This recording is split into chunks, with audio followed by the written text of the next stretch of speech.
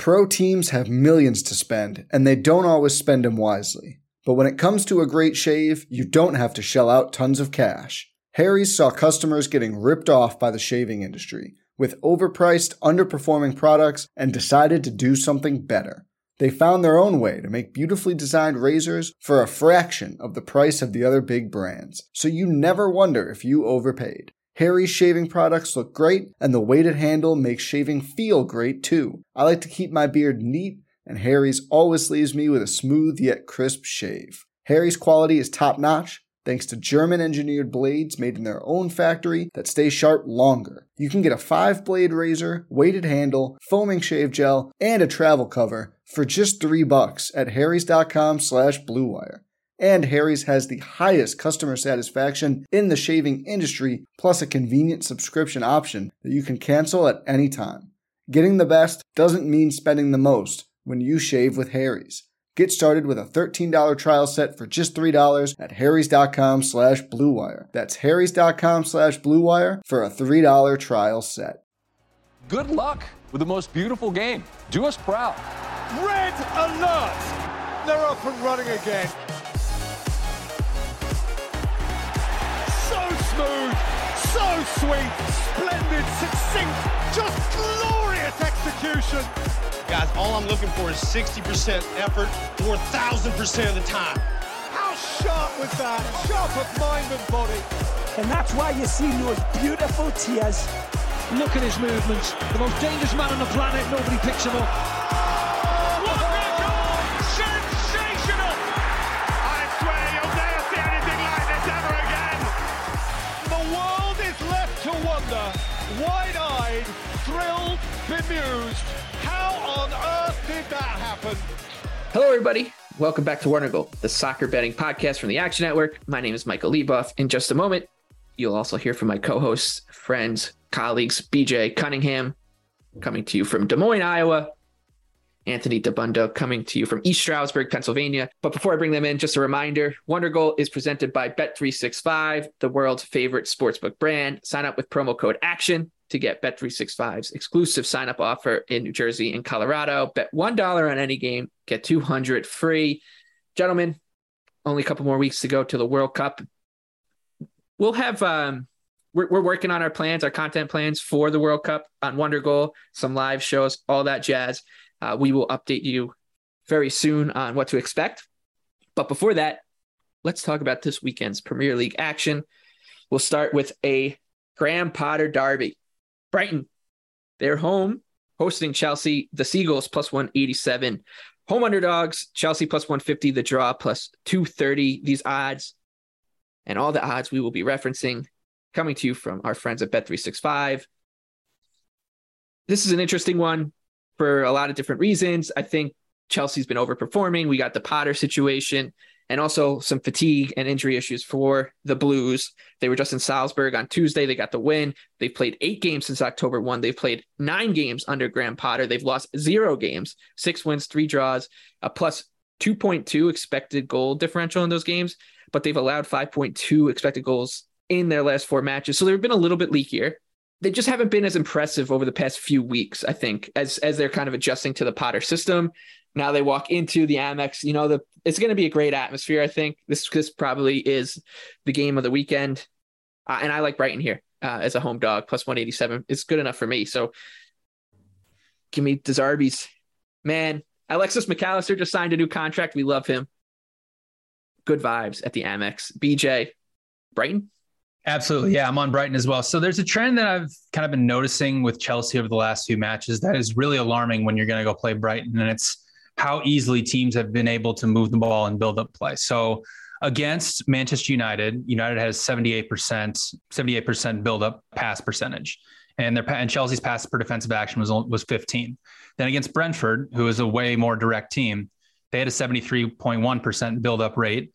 And Chelsea only had a pass per defensive action of 11. Same thing with Aston Villa. They had over 82% build-up percentage. Chelsea only had passes per defensive action of 10. De Zerbi is very adamant that he wants to play out of the back. Like he is going to play out of the back here, which it's interesting because against Manchester City, Brighton held 53% possession and the field tilt was 50-50. I can't really remember a time that a team was able to do that to Manchester City. That's incredibly impressive. So I think Brighton actually should be able to control possession here. They should be able to play through Chelsea's pressure. They'll do it by, creating overloads in between the lines, these complex passing structures that De Zerbi's been very, very famous for. And it's honestly working here with Brighton because he's played, 3 Big Six sides already, and they have about, an even expected goal differential under him. So they've been incredibly impressive. And Chelsea, you mentioned it, Michael, defensively, they haven't been that good. They've allowed 5.2 expected goals in their last 4 matches. They've been outshot in the penalty area, 33-25 in those matches. And the thing about it is Graham Potter obviously knows his old side very, very well. But then the flip side of that, his players know exactly what Graham Potter wants to do from a tactical perspective. Plus, if you look at Chelsea's offense, they haven't really been that good this season. Like, they're only averaging 1.1 non-penalty expected goals per match. That's 11th in the Premier League. They've only created 3 big scoring chances since Potter's been in charge. So, and then you mentioned the rest, Michael, that Chelsea, this is their 5th road match in 14 days. This is crazy. So this is a great spot for Brighton, who outplayed Chelsea in both meetings last season. Obviously, Potter was in charge of Brighton at that point, but yeah, I have actually Brighton projected as a slight favorite here. So I'm with you. I like the Seagulls draw no bet at +105. Yeah, the Seagulls on the South Coast. I'm excited for this. I really can't wait for the reception for Potter. The Brighton fans are great. They don't take it for granted, and we don't take Brighton for granted. Yeah, they know ball. They know ball. We don't take Brighton for granted on this podcast, Anthony. We do not. Yeah, I think there was a fear, right? When Potter left, we were like, oh no, Brighton's ruined. But it turns out they're still pretty good. And, a few weeks ago, I bet Brighton at home as a pick'em against Tottenham. And I recall being criticized for that position. And it was now I stand by that. Yeah, I stand by that. That was fair criticism. I don't agree. I thought that match was well dominated by Brighton in terms of possession and controlling chances, but they did lose. So I guess you're right. But I think this is a great spot for Brighton as well. You guys talked about the rest advantage. Chelsea played Salzburg. They weren't particularly good. They scored 2 great finishes into the top corner by Havertz and Kovacic, but on the balance of the chances, that game was very even. They were not the better side against Man United at home last weekend. They were not better than Brentford at Brentford. They were not better than Villa at Villa. So that's 4 straight matches where you cannot confidently say that Chelsea was the best opponent on the pitch. And you could make the case that Brighton is the toughest spot of those 5 games now, that they're on the road against a team, which, we talked about it. You mentioned the field tilt, been impressive, but what's been most impressive to me is that Brighton doesn't look like they've missed a beat whatsoever. Their results were always going to be tough to get because of their schedule, right? They've played Liverpool and they've played Manchester City. They played Tottenham. That's a really tough schedule for a manager. And they go to Brentford. That's a really tough fixture. We've talked about that. The Forest one was super unlucky. So they're due for a good result here. And they've played well enough to deserve that. And I think that they are wrongly underdogs. I agree with both of you. I make them a favorite in this match, and I'll be betting them at any dog price. So give me Brighton on the draw no bet line. Let's make it 3 for 3. The De Zerbi boys in the Graham Potter derby. 7:30 a.m. kickoff. Leicester +900 at home to lose to Manchester City, who are -400 on the road. The draw here is +550. Anthony, here's a quick question for you. What do you think Erling Haaland anytime goal scorer is lined at right now? -275. It's -250. It's just absurd. He's +185 to be the first one to score. Bananas. He's questionable too. Yeah, he came off at half, and he did not look great in the first half against Dortmund. I thought it was the worst. I'm pretty sure Pep said that he had influenza, so it was the worst 45 minutes I've seen him play in a long time. Yeah, so we'll see. Maybe we'll monitor that. We'll monitor that because he's going against Danny Ward. I'm not betting Leicester under any circumstance, but that would get me to the under. I think at the current number. City unders, man. That's what you come to the show for. Leicester's now the best finishing team on planet Earth, Anthony. And the best goalkeeper, and they have the best goalkeeper on planet Earth too. Danny Ward, three straight clean sheets for Danny Ward. That shot map is an all-timer. They were outshot 22-4. Yep, or 22-5. They missed the goal once. So yeah, they took 5 shots, and their first 4 shots all went in. Yep. Pretty much. Maybe Danny Ward and Jose Sa switched bodies for a little bit. And we're not talking tap-ins either. There were a couple bangers in there. Yeah, not easy finishes. Less than just over 1 expected goal after it was all said and done. But this is under nothing. Leicester's attack is not even going to get shots off, I don't think. They're going to really struggle here. It is a flat spot for City. They're kind of just in the doldrums right now. I think they're kind of waiting around for the World Cup to happen. They sleptwalked through the entire match against Dortmund in the midweek. They should win this match comfortably, but what's the desire to go run up the score on the road? I don't really see it here. They haven't been putting up gaudy numbers in the last few matches. I think, we're seeing that, finally they're regressing a little bit in attack. Like they were never going to score 3.5 goals a game like they were early in the season. They've actually been held scoreless 3 of their last 4 matches, which is interesting. But yeah, I have no interest in betting Leicester at anywhere near the current price because they still stink, even though their defense has positively regressed to the point where, yes, Danny Ward is really bad, but nobody's as bad as he was the first month of the season. Like nobody can really be that bad. He's on fire. He's getting into form for Wales at the World Cup. I think the point about the World Cup is interesting. We've seen a lot of high-profile injuries, and I just wonder how many players are just pacing themselves right now, too. Yeah, City has Leicester. They obviously have Leicester this weekend, and Sevilla in a match that means absolutely nothing in the Champions League. Fulham and Brentford at home, and then the World Cup. So Chelsea in the EFL they're Cup. on the beach. The Pep Cup. Yeah, Chelsea in the EFL Cup, but it's probably gonna be Sleepwalk City for City until that's so funny. Sleepwalk City for City until the World Cup.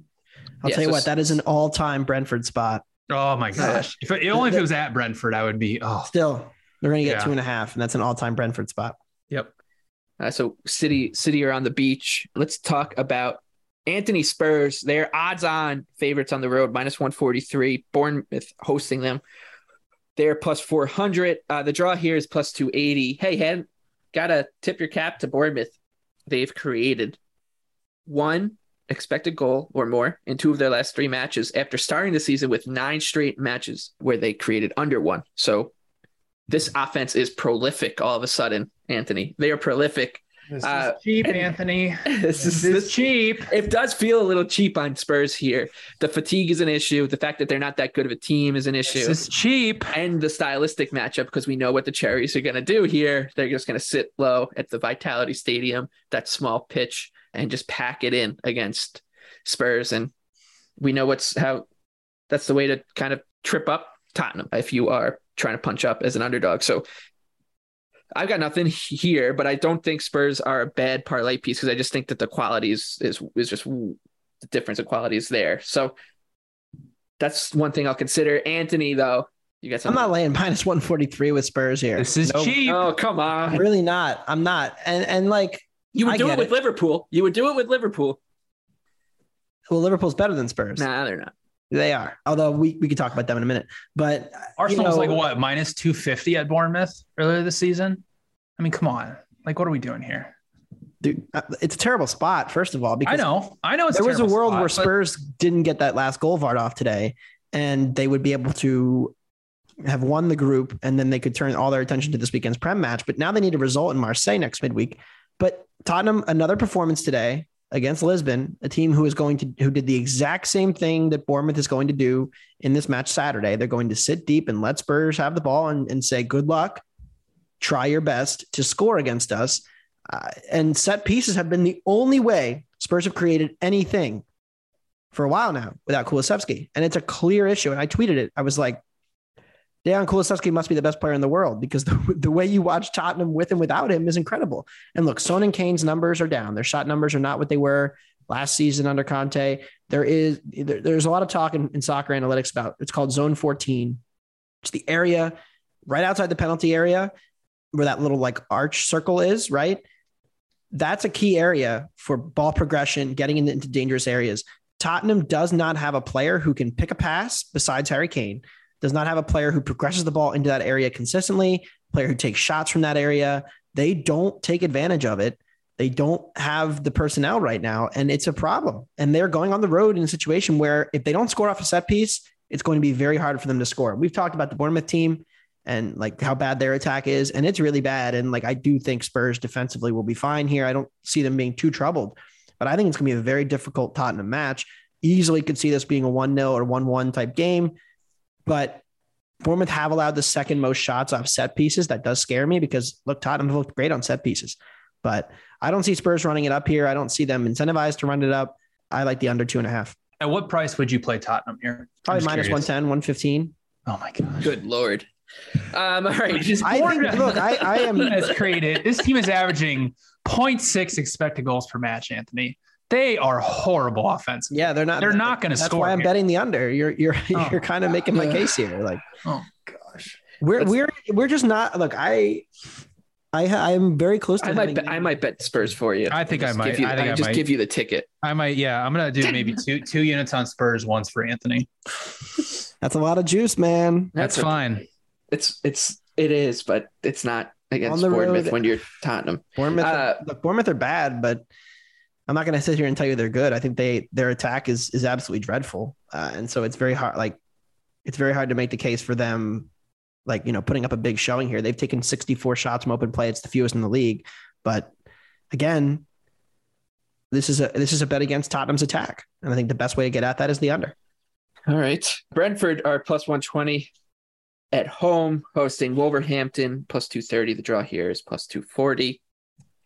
Wolves 2 goals scored in their last 6 matches. They do have 5.6 expected goals in that span. So the same old from this Wolverhampton squad.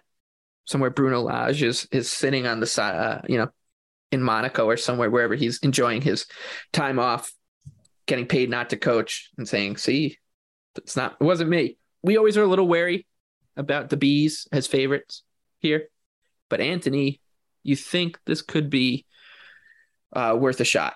Yeah, from a pure numbers point of view, I do have a tiny bit of value on Brentford. I think it's Bees or nothing here. I know about Wolves' expected goals numbers. I know that they haven't been quite as bad as their underlying numbers suggest. They've only scored 5 goals. They have over 11 expected. Like, that can't continue forever, but there are just so few good finishing attacking players on this Wolves team. Everybody who takes their shots is bad, just bad at finishing. And like, I know we talk about regression to the mean a lot, but there are some players who have just demonstrated throughout their careers that they're below average, below XG finishers. People like an Adama Traore or a Trincao. Like, these are people who it's just hard to put your faith into. And Brentford does the little things really well, like set pieces. And I think that's a big way where Wolves can create some free chances, some free headers. They're not going to get a ton of those against Brentford because Brentford is excellent defensively on set pieces.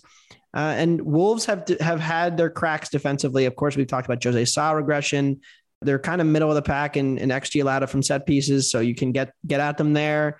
So yeah, it would be Bees or nothing. But like you mentioned, I'm not running to the window to bet Brentford as a favorite against what is still a decent midfield in Wolves. And BJ, you are looking at one of your favorite bets. Mm-hmm. Both teams to score no, plus 105. I mean, Anthony mentioned it, like Wolves. It's funny, I saw a lot of the box score against Leicester going around on Twitter of Wolves 21 shots, Leicester 5. Oh my gosh, how did they lose 4-0? Like, yeah, Wolves created 2 expected goals off of those 20-some shots. Well, one of them was off a big scoring chance that Diego Costa missed. The other 1.5 was off of 20 shots. Like, that's incredibly inefficient. That's what Wolves has been doing all season long. Like, I'll give them credit. That match against Leicester, that was the first time in their last 6 matches that they've actually created 1 expected goal from open play. So we can talk about regression all we want. The fact of the matter is that, yeah, Wolves gets off a ton of shots. All of them are incredibly low quality.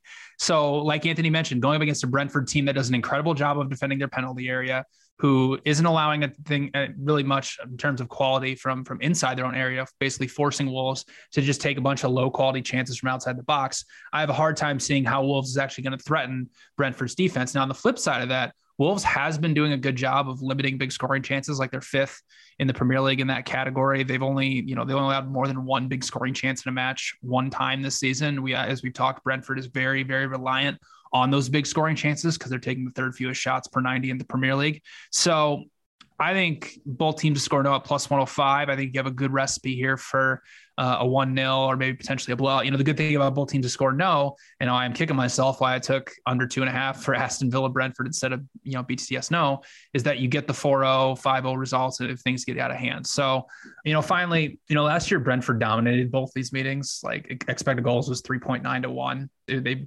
just played Wolves right off the park in both meetings. So yeah, both teams to score no at plus 105. I have it projected at minus 124. So I think there's some decent value there. Yeah, I remember it was last year. These two teams played a game where there were like 3 different bangers. It was the classic Brentford, like absolutely dominates the match. And then Wolves has a couple of bangers from outside the box, essentially. Yeah. And I feel like this is the kind of game where that can happen. Yeah. We talk about like Wolves and how they like to shoot from distance, and Raya has not been great in goal this year. They do let you shoot from distance. So like you do open up like an enhanced risk, and eventually Wolves will have a game where they will like hit 2 of those kind of goals. And I remember having the over last year when these two teams played. There was like 1.5 XG, but the total was sitting at 2. So I was like, I got to bet the over, and Wolves hit the 2 bangers to get the over 2-1.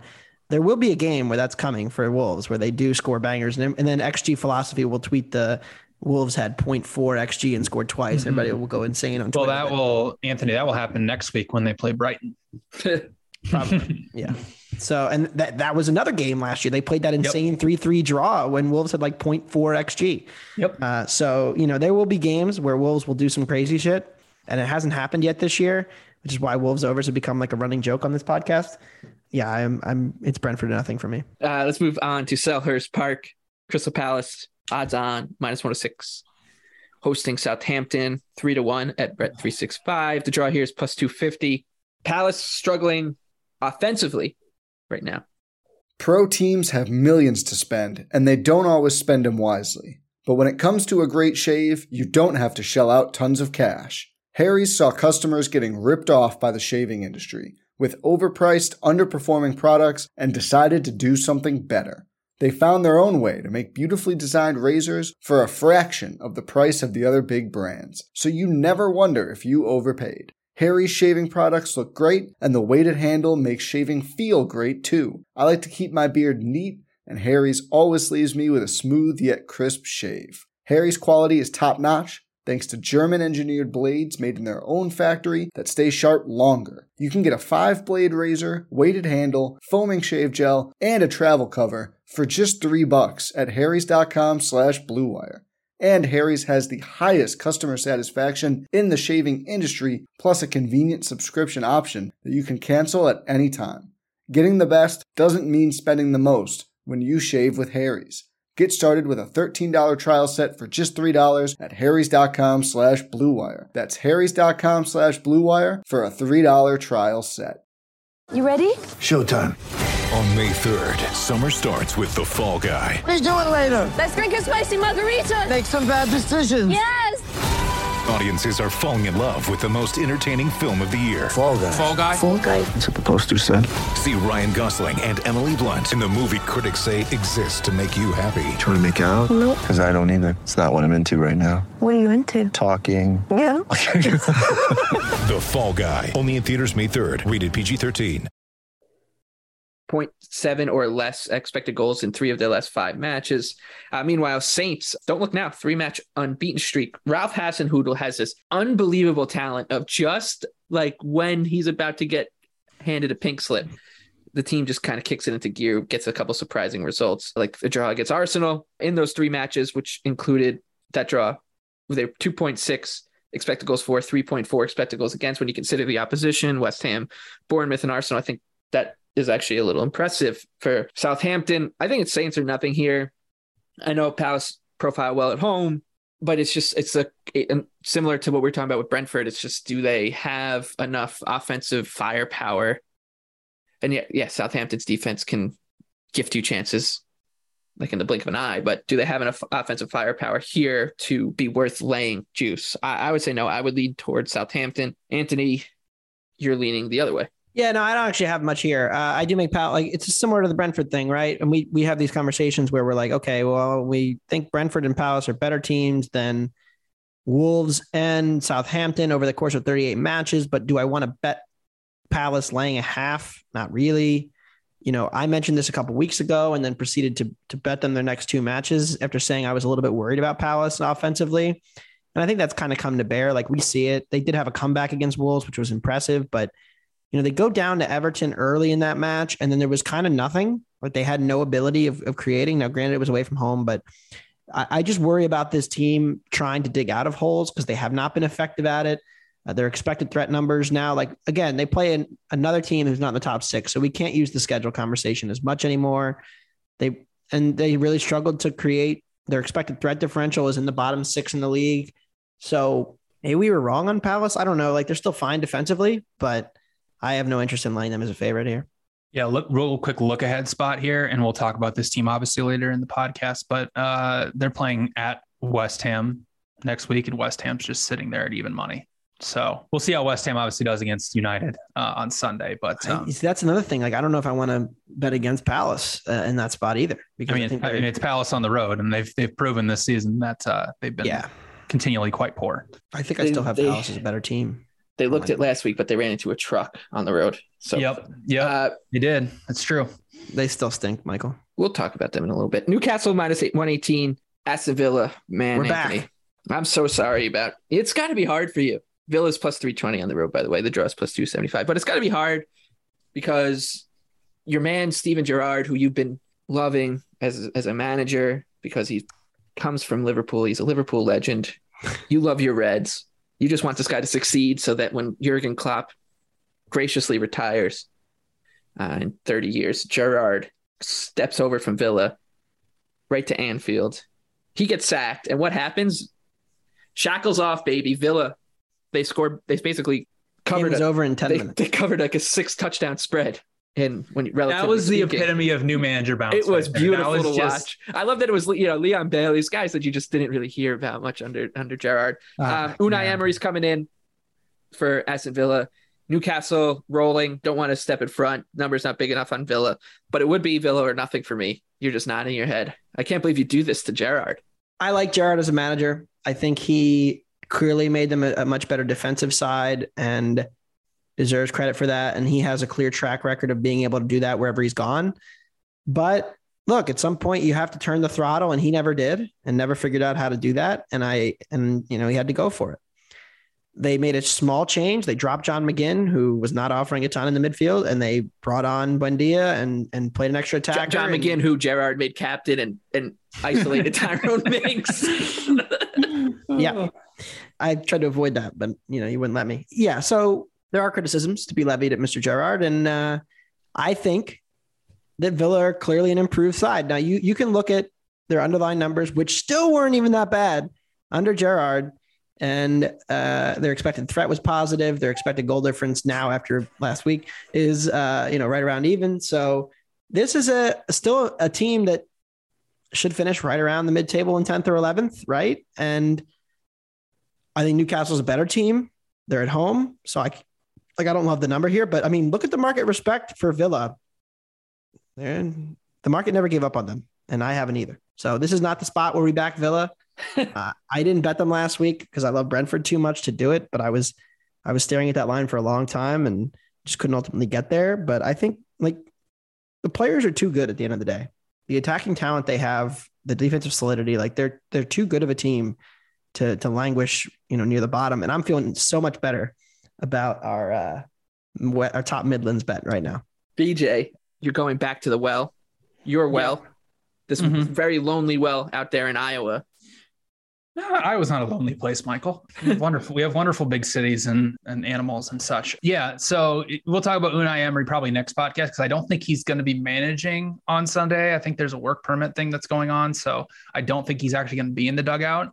And I mean, listen, I could sit here and say hey, Villa's offense started to trend upwards after that performance, or I could tell you how poor they were under Gerrard. But the reality is when you look at Newcastle's defense, they've been incredibly impressive against non-Big Six sides. If you go through their schedule, 0.3 allowed to Forest, 0.7 allowed to Wolves, 1 to Palace, 0.7 to Bournemouth, 0.5 to Fulham, 1.2 to Brentford. There was a penalty in there, and then 0.2 and 1 shot to Everton. The defense has been incredibly impressive. So I'm not really sure, because Aston Villa is probably going to get field tilted. They're going to get pinned in their own final third, and they're going to try to basically, counterattack out of that under, a caretaker manager. I'm not so sure they're going to be able to provide anything forward in terms of actually threatening Newcastle's goal. On the flip side of that, obviously Anthony mentioned their defense has been incredibly good. They're top 6 in expected goals allowed. They're top 5 in progressive passes and dribbles allowed, but they're pretty average at playing through pressure. And Newcastle has forced the most high turnovers in the Premier League. So just really worried about how Aston Villa is going to actually threaten Newcastle's goal. Flip side of that, Newcastle offensively, Ishak's still out. Looks like Alan St. Maximin's probably not going to play. So, I have both teams to score no, projected at -126. So at +105, I like the value there. I don't know. It could be scary. They might go for it. Villa might just come balls to the wall. They could. They sell out for the goal. Have some fun. I don't know. It's I've regretted a lot of bets in my life. I'll just regret another one. Who cares? Speaking of regretting a bet, Fulham and Everton. Fulham plus 137. Another derby, Michael. Everton, yeah, the Marco Silva derby at Craven Cottage. Everton plus 200. The draw is plus 240. No need to get into the Fulham defense. Everybody knows, terrible. They are 2 wins, 1 draw, and their Everton last defense 3. stinks too. Hey, no, their Everton's defense is fine. They are very good they'll cede possession. They'll let you carry the ball in deep, and then Connor Cody and James Tarkowski or Jordan Pickford, the 3 best shot blockers on planet Earth, will get in front of it. The 4th best shot blocker, of course, is Vitaly Mikolenko. They might get Nathan Patterson back, which is helpful. Alex Iwobi looks like he looks. These are 2 teams. I've just thrown my hands up on both these teams. Like, it's just, I don't know. I somehow went from the high man on Fulham to like fading them and losing the last 2 weeks. Yep, now I'm just like lost. I don't know. I'm just throwing my hands up on Everton. I'm lost with Fulham. I think I convinced you guys. I love them coming into the season. They played well. Then they looked like they were clearly about to regress, and then they decided, nope, we're not doing that. We're just going to be in the top half of the table. Can I make a case for Everton here? Something I rarely do. Go ahead. Everton against non-Big 7 sides. I'm including Newcastle in that. The match where they took 1 shot. I conceded 17. Right. When they play the Big 7, it's a different story. Gosh. But 3-1 against non-Big 7 sides. Win, draw, loss. Their only loss came to Steven Gerrard's Aston Villa. 10 goals for, 6 goals against, and just under 50% expected goal share. So it's not terrible at all. And the defensive numbers are better. They're high because of that Villa match where they gave up like 2.8 expected goals. So a little skewed that way. But you can't just take out 8 of their matches. Of course you can, because look at who they're playing. They're playing Fulham. We're not talking about them playing City. We're not talking about them playing Tottenham. Oh my gosh. That all counts though. Like this team is better. 8 expected goals to Chelsea, Man United, Tottenham. Like they conceded 2.5 to Tottenham, who couldn't do anything against anybody else. Like that's, I don't know. Like Everton's last 2 away matches in the league, they didn't take a shot they took 1 shot in 135 minutes. That like scares the hell out of me in this situation. That's my read on this match. Like Everton have put in some decent home performances. Like I thought they were fine against United. I thought they were good against Palace. But like this team away from home good against Palace. Dreadful. They were Brazil 1998 against Palace. They were ridiculous. This is the easiest pass on the board. Oh my gosh. I always end up betting that match. But I honestly texted Anthony. I thought they were going to price Fulham at even money. I swear to God, I thought they were going to do it. And I'd have to muster up the courage, and I'd have to listen to Michael, and I'd have to take Everton. But thank God the market didn't do that. So the market doesn't like Fulham that much. I'm happily passing. Move strongly against them in the Villa match, and then by the way, Steven Gerrard had the hat trick that's never been done in the Premier League before. Own goal, concede a penalty, and he had a red card. Never happened in the Premier League before. In a half, yeah. So that ended up getting him sacked. That's the 12:30 p.m. kickoff on Saturday. Why is that match at 12:30? It's a headliner.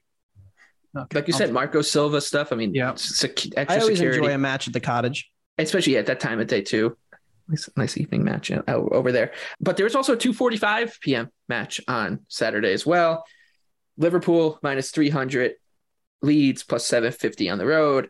Madras plus 450. This is a tough one for Anthony. His favorite team against his 3rd favorite manager. Well, I guess 2nd favorite manager now that Gerrard's gone. In the Premier League, cannot trust Liverpool's defense. It seems like they just alternate great performances and bad ones. And usually the great ones come against Ajax. It's just the way Leeds play, I think it kind of plays right into Liverpool's hands here. So it's a little scary to back Leeds at this number. I think we could see like a 5-2 kind of style game. But that's what I said against Nottingham Forest. Pretty sure, right? Like, well, there were 8 big scoring chances created, and only one of them. I mean, when Dean Henderson's wearing a hat, you're not scoring. Right. So I got nothing here. I'm going to be passing entirely. This could be Jesse Marsh's swan song, depending on how this goes. What? Jesse Marsh potentially getting sacked? Man, Anthony, what do you have for Leeds and Liverpool? Like, I didn't think Liverpool were nearly as good as the scoreline indicated today. You watch the first half of that match. Ajax was the better side for about 2/3 of the first half. So you do the math, 30 minutes. I thought Ajax played well, actually. And troubled Liverpool quite a bit early, created over one expected goal in totality. Like, it was not a particularly impressive Liverpool performance. They are still a disaster defensively. And I think Leeds is the biggest positive regression candidate in this entire league. Along with West Ham, all you have to do is just sort the XG table and it'll tell you the truth. Like, David Moyes and Jesse Marsch are doing fine jobs this year. Their teams have had some bad variance. Like, I understand the case because Leeds, and the biggest problem with Leeds right now is Patrick Bamford. He's not fit. He is not close to 100%. They're playing him. He's missing chances. He's not quite clicking, and it's killing them. But like, they still have a ton of other talent that can cause a ton of problems for Liverpool. Thiago doesn't look like he's going to be playing. Klopp did not seem too optimistic about his situation when he spoke in front of the Ajax match. So, like, there's a lot of red flags here. You know, there's a few different ways to attack this match. You know, I mean, like, both teams to score over 2.5 is even money. But also, I kind of just want to take Leeds on the spread here. Maybe split a unit on the first half spread, because I do think that Leeds will cause problems for Liverpool. Because what do we know about Liverpool? Their biggest problem in years past, I agree, like, the matchup is bad because Liverpool is normally like a pressing monster and can run forever and you can't beat them at their own game. But that's not the Liverpool we've seen this year. The Liverpool we've seen this year has been very vulnerable and very uncertain on the ball and very not good at winning the ball back off opponents. So I think Leeds can cause problems for them in a way. And I thought I'd get a better BTTS number, maybe like a Leeds to score first half. I don't know exactly where I'm going to go with this yet. I have to kind of think about it more because I still don't trust Leeds late in this game. If it's like 2-1, they're chasing the goal, they go down 3-1. I feel like I'm on the right side and I lose. Like, I think there's a very real possibility that happens. But overall, definitely will be playing Leeds in some fashion in this match. Stay tuned to the Action Network app to see how. Let's hop to Sunday now. We'll talk 10 a.m. kickoff. Arsenal minus 550 at home, hosting red hot Nottingham Forest. Just off that brilliant win at the City Ground against Liverpool. Forest 14-1 on the money line. The draw is plus 650. You know, I was telling you guys before the season started, the Steve Cooper guy, hell of a manager.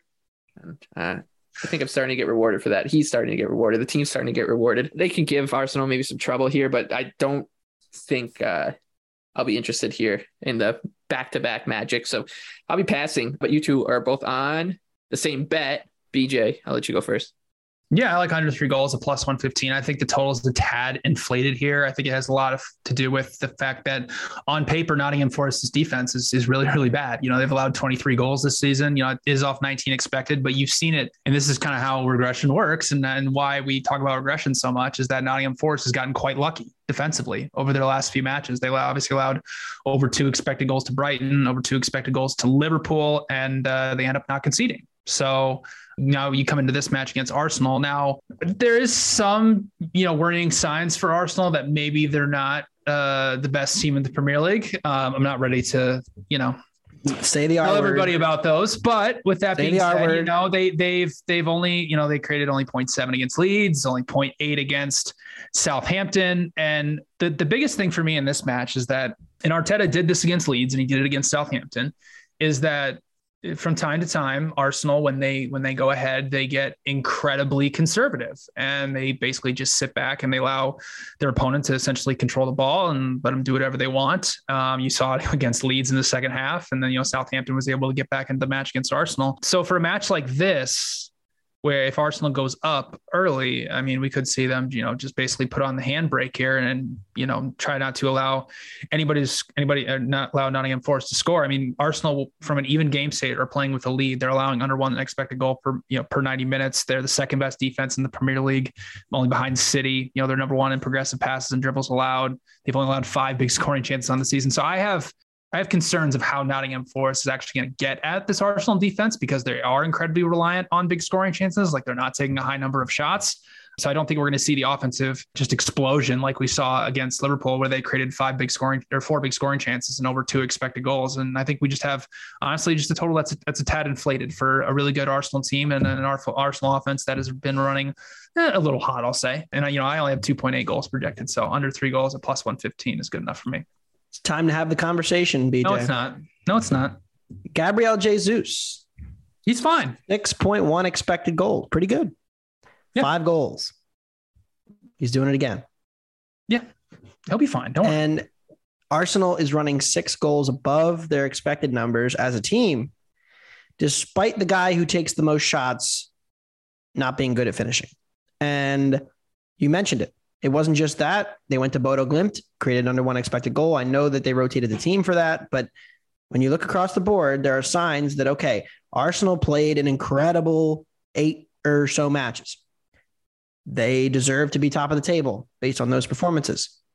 But they were so much better than they were last year that the reality of the team is probably in the middle.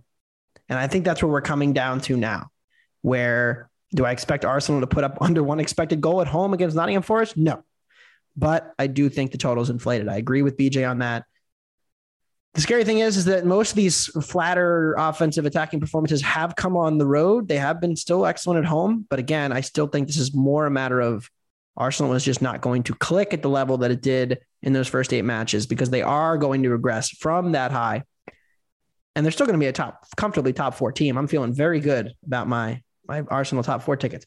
But I do think that this is a bad spot for them.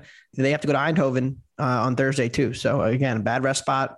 Give me the under 3 plus money. Yeah, Arsenal's only allowed 4.4 expected goals in 5 home matches. So they're dominant defensively. They've been Forest dominant. Has no path to goals here. And Arsenal's only scored over 3 goals once, and it was against Leicester. So, obviously we like to talk about XG. They haven't created over 3 XG against anybody. So if you truly believe that Nottingham Forest is not even going to threaten Arsenal's goal, under 3 at a plus number is a pretty decent price. And they've been resilient defensively. They should have conceded multiple to Brighton. It's going to be Arsenal's going to get off a ton of shots. Forest going to play a low block, and I think it'll be a 2-0 win. But I'm not I like the under 3 plus money. I think it's too high. I make it a little under 3 actually. That was a lot of fun to listen to you two. Getting along more fun than Everton. That's BJ and I have disagreed on our 2 favorite teams all year. So yeah, that's I think our opinions are converging on them. That was very nice. That was very nice to hear. Yeah, Arsenal's defensive numbers at home they're tad skewed because they didn't have to deal with Everton. That game got canceled. And they got to play Tottenham, who stinks. So and they got to play Liverpool too. And of course, keep in mind that under bet that the number is going to tick up if Dean Henderson isn't wearing a hat. True. So you might be able to get 3. The Emirates, the stands are pretty high, so I don't think he'll need to wear the hat to block the sun. It's an early kick. 12:15 on Sunday, last Premier League match on the docket. It's a doozy. United are minus 143 at home against West Ham. Plus 375. The draw is 3-1. Love West Ham here.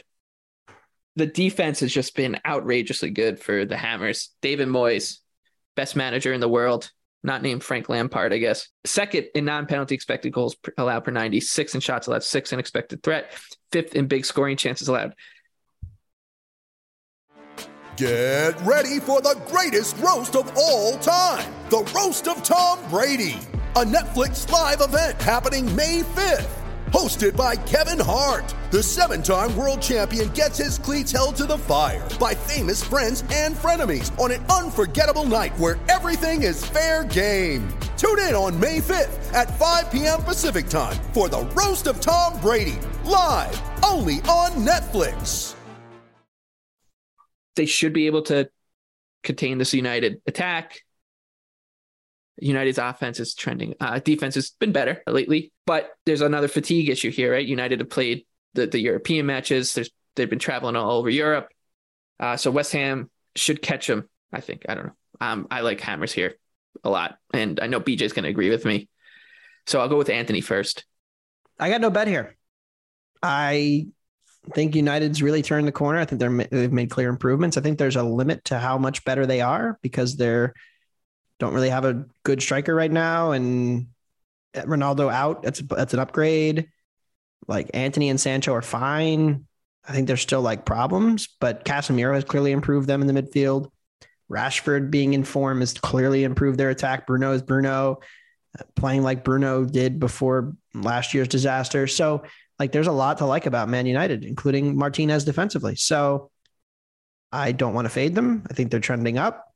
How far up and how much market respect they get going forward may lead me to betting against them once again. But I've taken a break from my United fades for the last 3 weeks, and I think it would be smart to continue to do that. But you guys love your Hammers. We love them.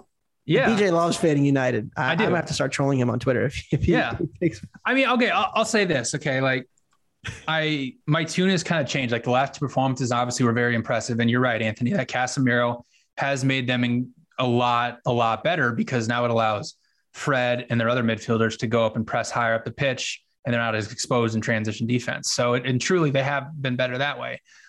But to poke some holes in their last two performances against, obviously the performance against Tottenham, they deserve to win.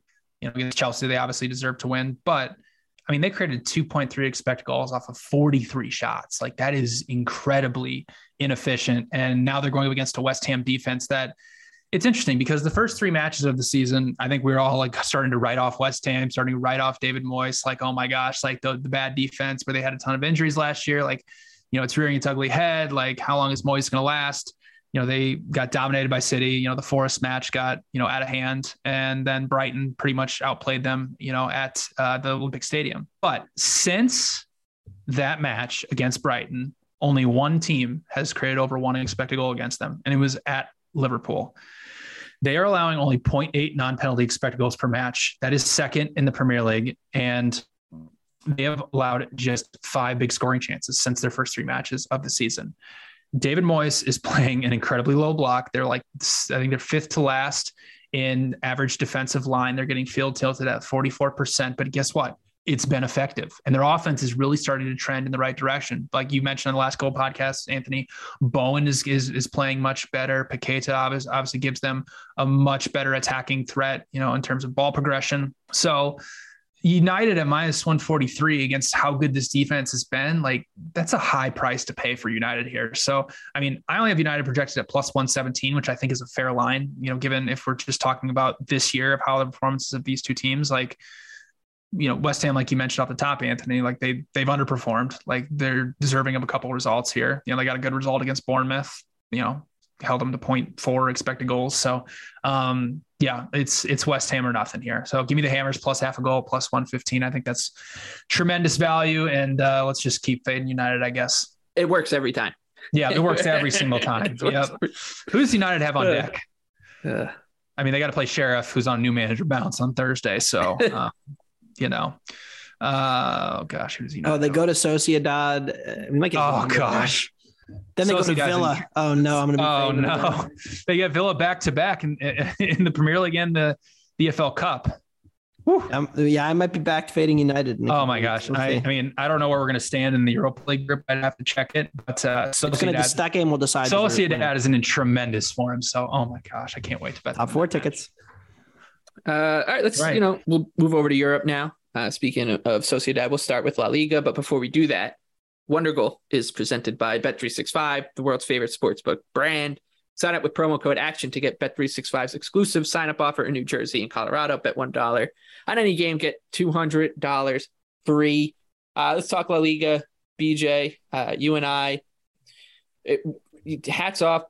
We tip our caps to a wonderful effort from Athletic in the Champions League. The underdogs almost got through the group stage into the life's not fair sometimes. They deserved it. What are you going to do? So we'll miss them. But for now, your favorite bet in La Liga this weekend. Yeah, I think about a month ago, I came on here and I played a BTS No that was minus 160. I got called insane. I got called crazy. I got called a bunch of other names that I get called on the regular, which is not, all those are kind of true about me anyway. And I made it a point, Michael, that I said, I'm going to go circle a spot where I think there's going to be another BTS No at minus 160. I'm going to come on here in this podcast and I'm going to tout it out. And I found it a couple months ago and I've had this circled for about a month. Elche versus Getafe, both teams to score no at minus 130. These are two of the worst offenses in all of Europe. Elche has created 7 expected goals in 11 matches. Getafe has created 9. Both these teams play 5-3-2s. It's going to be dueling 5-3-2 versus 5-3-2. If you ever visit the site, The Analyst, which is powered by Opta, they have this wonderful feature that can show you essentially where teams on the pitch, where they're dominating possession. Some boxes will turn up blue if you're dominating 55% possession or more, and then red, vice versa. These two teams, the only place where they're dominating possession is in their own penalty area. Everywhere else is red. So we have just a truly disgusting match. But here's the best part, Michael. It's Monday night. It's Monday afternoon, prime time football. Both teams to score, no. Elche, Getafe. It's going to be a wonderful match on Monday. -130. Nothing like a La Liga snoozer to help you start the work week.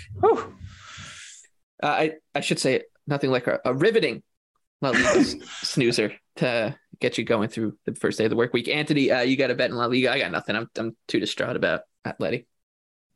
Yeah, sorry, boys. We'll save that for next week. But Girona, Real Madrid, both teams to score yes at -110. Based on expected goals allowed, Real Madrid, we've talked about their defensive weaknesses and their liabilities, and we saw that they've been sleepwalking through matches the last few weeks and getting away with it. They did not get away with it against Leipzig in the Champions League. And I think Girona's attack has actually shown some signs of life. I mean, they're a top half of the league by expected goals created, over 14 this season. I've been encouraged by what I've seen by them. And I think that they can get after a Real defense that is vulnerable. So give me both teams to score yes, -110. I think Real could be flat. All right, Bundesliga time. I'll go first. I like Gladbach, +280 on the road against... Hate that team. Union Berlin. Who do you hate more? Oh, I hate Gladbach right now. I mean, they totally no-showed against Frankfurt last week. Sommer's been injured. He may be back, but it's not looking great for... I mean, every time I think they're about to turn the corner is when they put in a stinker. So it's been tough to back them right now. This is a spot, though. Just if you look at the numbers, they're better than Union. Like, and we know there's the story of Union, the movie that's being written for the Irons. But I'm just going to keep doing it and betting against them. We loved them last year, not so much right now. So Gladbach +280 for me in Bundesliga. BJ. Yeah, I'm on that same match, and I'm going to take Union's under 2.5 goals at -110. What's incredible about Union Berlin is that their matches, if you take away penalties, they're averaging under 2 expected goals per match in the Bundesliga of all places. Like, it's really insane to think about. They're only allowing 9.9. They've only allowed 9.9 expected goals in 11 matches. Like, their defense in low block has been incredibly good, kind of like it was last season. And Gladbach, I mean, they've been good offensively. They've been pretty average defensively, but I really don't, Sommer's out, but I'm going to keep playing Union Berlin unders until they lose. Obviously, it lost against Bochum, but there was barely anything created in that match. So I'm just going to keep playing unders with Union Berlin until they decide to provide any type of attacking threat and start to create consistently over 1 expected goal. Because in 9 of their 17 overall matches in all competitions, they have failed to create over 1 expected goal. Like, it's truly crazy what they're doing. And I hope they keep doing it all season long. Anthony, what do you got? Yeah, I like Stuttgart. Classic buy low, sell high. Stuttgart have lost 4 of their last 5 in the Bundesliga. The only win they had came at home against Bochum. They were a -140 favorite. I looked at playing them. I passed. I regretted it immediately. They dominated that match. They were at home against a relegation level team. Stuttgart is in the bottom 3 right now, but they're not really a relegation team. You look at their underlying numbers, they're a slightly below average Bundesliga team. They host Augsburg, who is a relegation level team. Second worst team based on 538 ratings, based on expected goal difference, based on my numbers. Augsburg stinks. They're really bad. They've gotten some good results in the last couple of weeks, but they have mostly luck boxed their way through those. They have yet to get to 10 expected goals in the league. Only team not to do that through 11 matches. I like Stuttgart at home. Only -115 feels a little cheap. Serie A now. Anthony, you were on this quickly. Yeah, I put it in like as soon as the matches came out. I know BJ doesn't like Salernitana, but they're actually doing some things that encourage me. You look at their statistical profile. I know that their expected goals numbers are pretty mediocre, but let's compare them to the club based on what they did, 2 years ago. They were a horrendous team in Serie B. They made marginal improvements at the end of last season to pull off a great escape. Sorry, BJ. And they've taken another step forward this season. They're -0.5 XG difference per 90, which is not good. But against a Lazio team who continues to just be an average team in Serie A, they should not be catching over a goal. So I'll take Salernitana +1.25. Pretty encouragingly decent underlying numbers for Salernitana in this situation. BJ, Serie A.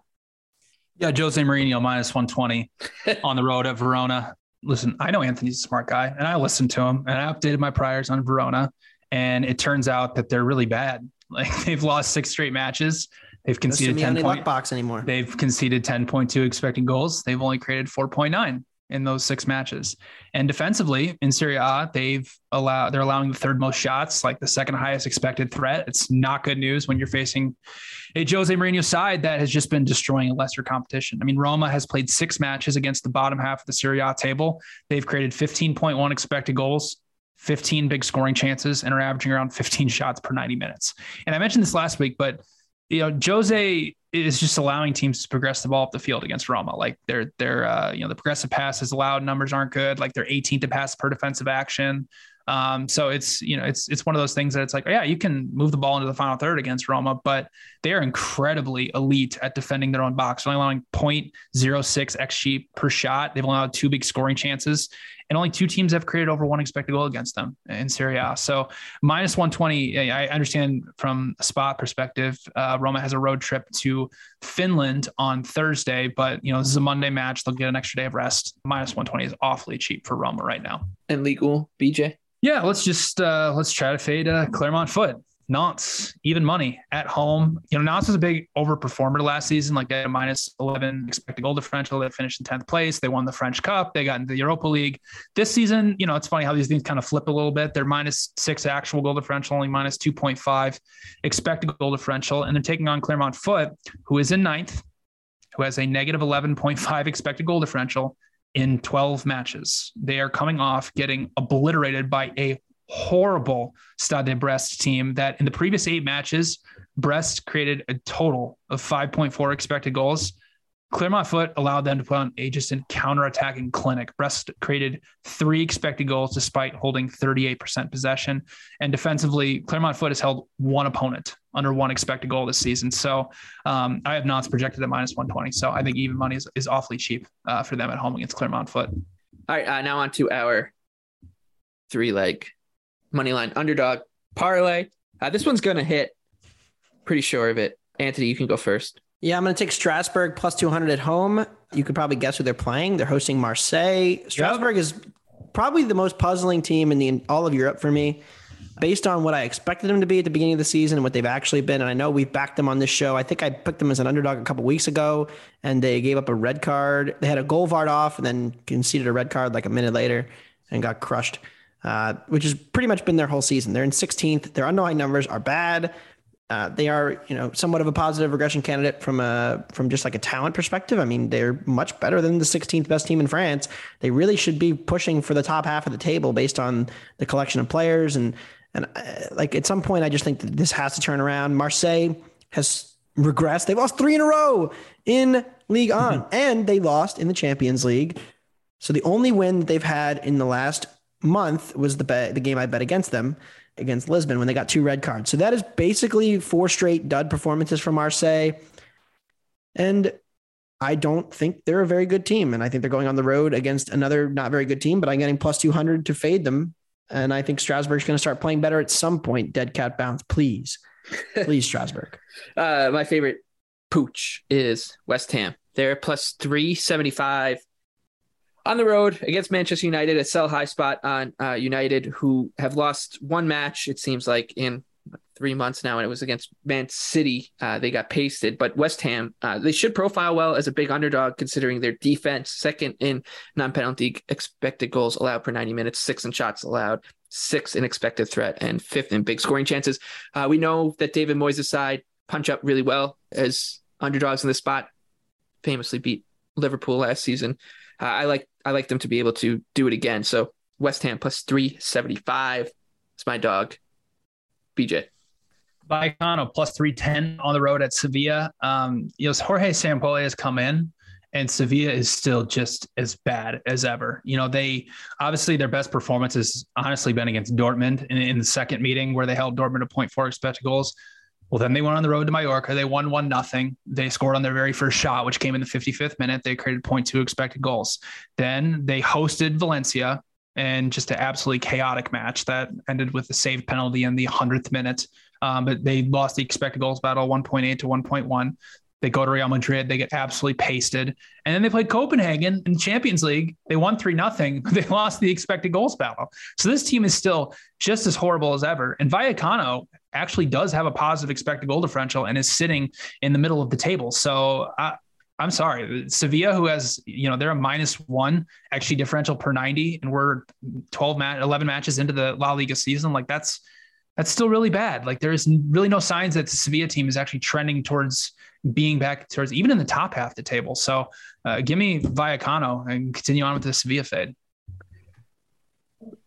West Ham, Strasbourg, and Vallecano, 57-1. That money line parlay pays out.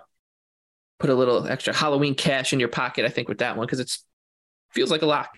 All right, let's move on to our favorite bets in the Premier League for this match week, kicking off on Saturday. Anthony, what's your favorite bet? Tottenham and Bournemouth under 2.5 goals at -104. This number is just a little bit too high for me when you look at how bad Tottenham's been, not just on the road, but as an attacking unit for the last month. They've really struggled to create consistent scoring chances that have not come from set pieces. There is the concern about them against Bournemouth here, with Bournemouth being pretty leaky defensively on set pieces, but Tottenham, without Richarlison and without Kulusevski, does not look like the same level of attacking team. They've clearly regressed from the highs of last season, and Spurs defensively still defend the penalty area really well. Bournemouth, major negative regression candidate in attack. They've only created 7 expected goals this year. That's a huge red flag. That is by far the fewest in the league, and that is a league that includes Wolves. So I like the under 2.5 in this match. I think it's going to be a tight affair. Spurs probably win, but it will be low scoring. I like Brighton and Hove Albion at home. They're +187 hosting Chelsea. This is a sell high spot on Chelsea. They look great according to their win-loss record under Graham Potter. They've yet to lose in 9 matches, 6 wins, 3 draws. But Chelsea played 8 matches since October 1st. 5 matches in the last 2 weeks have been on the road, and their defensive numbers are not all that impressive. 5.2 expected goals allowed in their last 4 matches. Quality competition, not that great. So I think in the Graham Potter derby, Potter's former team, Brighton, will get the job done at +187. BJ, take us home. West Ham +0.5 goal at +115 at Old Trafford on Sunday at 11:30 Eastern time. Manchester United has put in 2 great performances. They were by far the better team against Tottenham. They were by far the better team against Chelsea. Casemiro is starting to really play like the guy he was at Real Madrid and helping Manchester United, guys like Fred and other midfielders, be able to press higher up the pitch so he can stop opposing counterattacks, but to poke some holes in United's last 2 matches. They created 2.3 expected goals off of 43 shots. That is incredibly inefficient going against a West Ham defense that is the second best in the Premier League by expected goals. They're allowing only 0.8 non-penalty expected goals per match this season. After 3 matches against Man City, Nottingham Forest, and Brighton, West Ham did not look good. It looked like David Moyes' job might be in jeopardy. Since that Brighton match, only 1 team has created more than 1 expected goal against West Ham, and it was Liverpool at Anfield. So this West Ham defense, the low block that they're playing, has been incredibly ineffective. And I think it's going to be very difficult for United to actually get any kind of chance of quality if they're just going to keep taking a ton of shots that are really low quality against this great low block. So give me West Ham +0.5 goal, +115 on the road.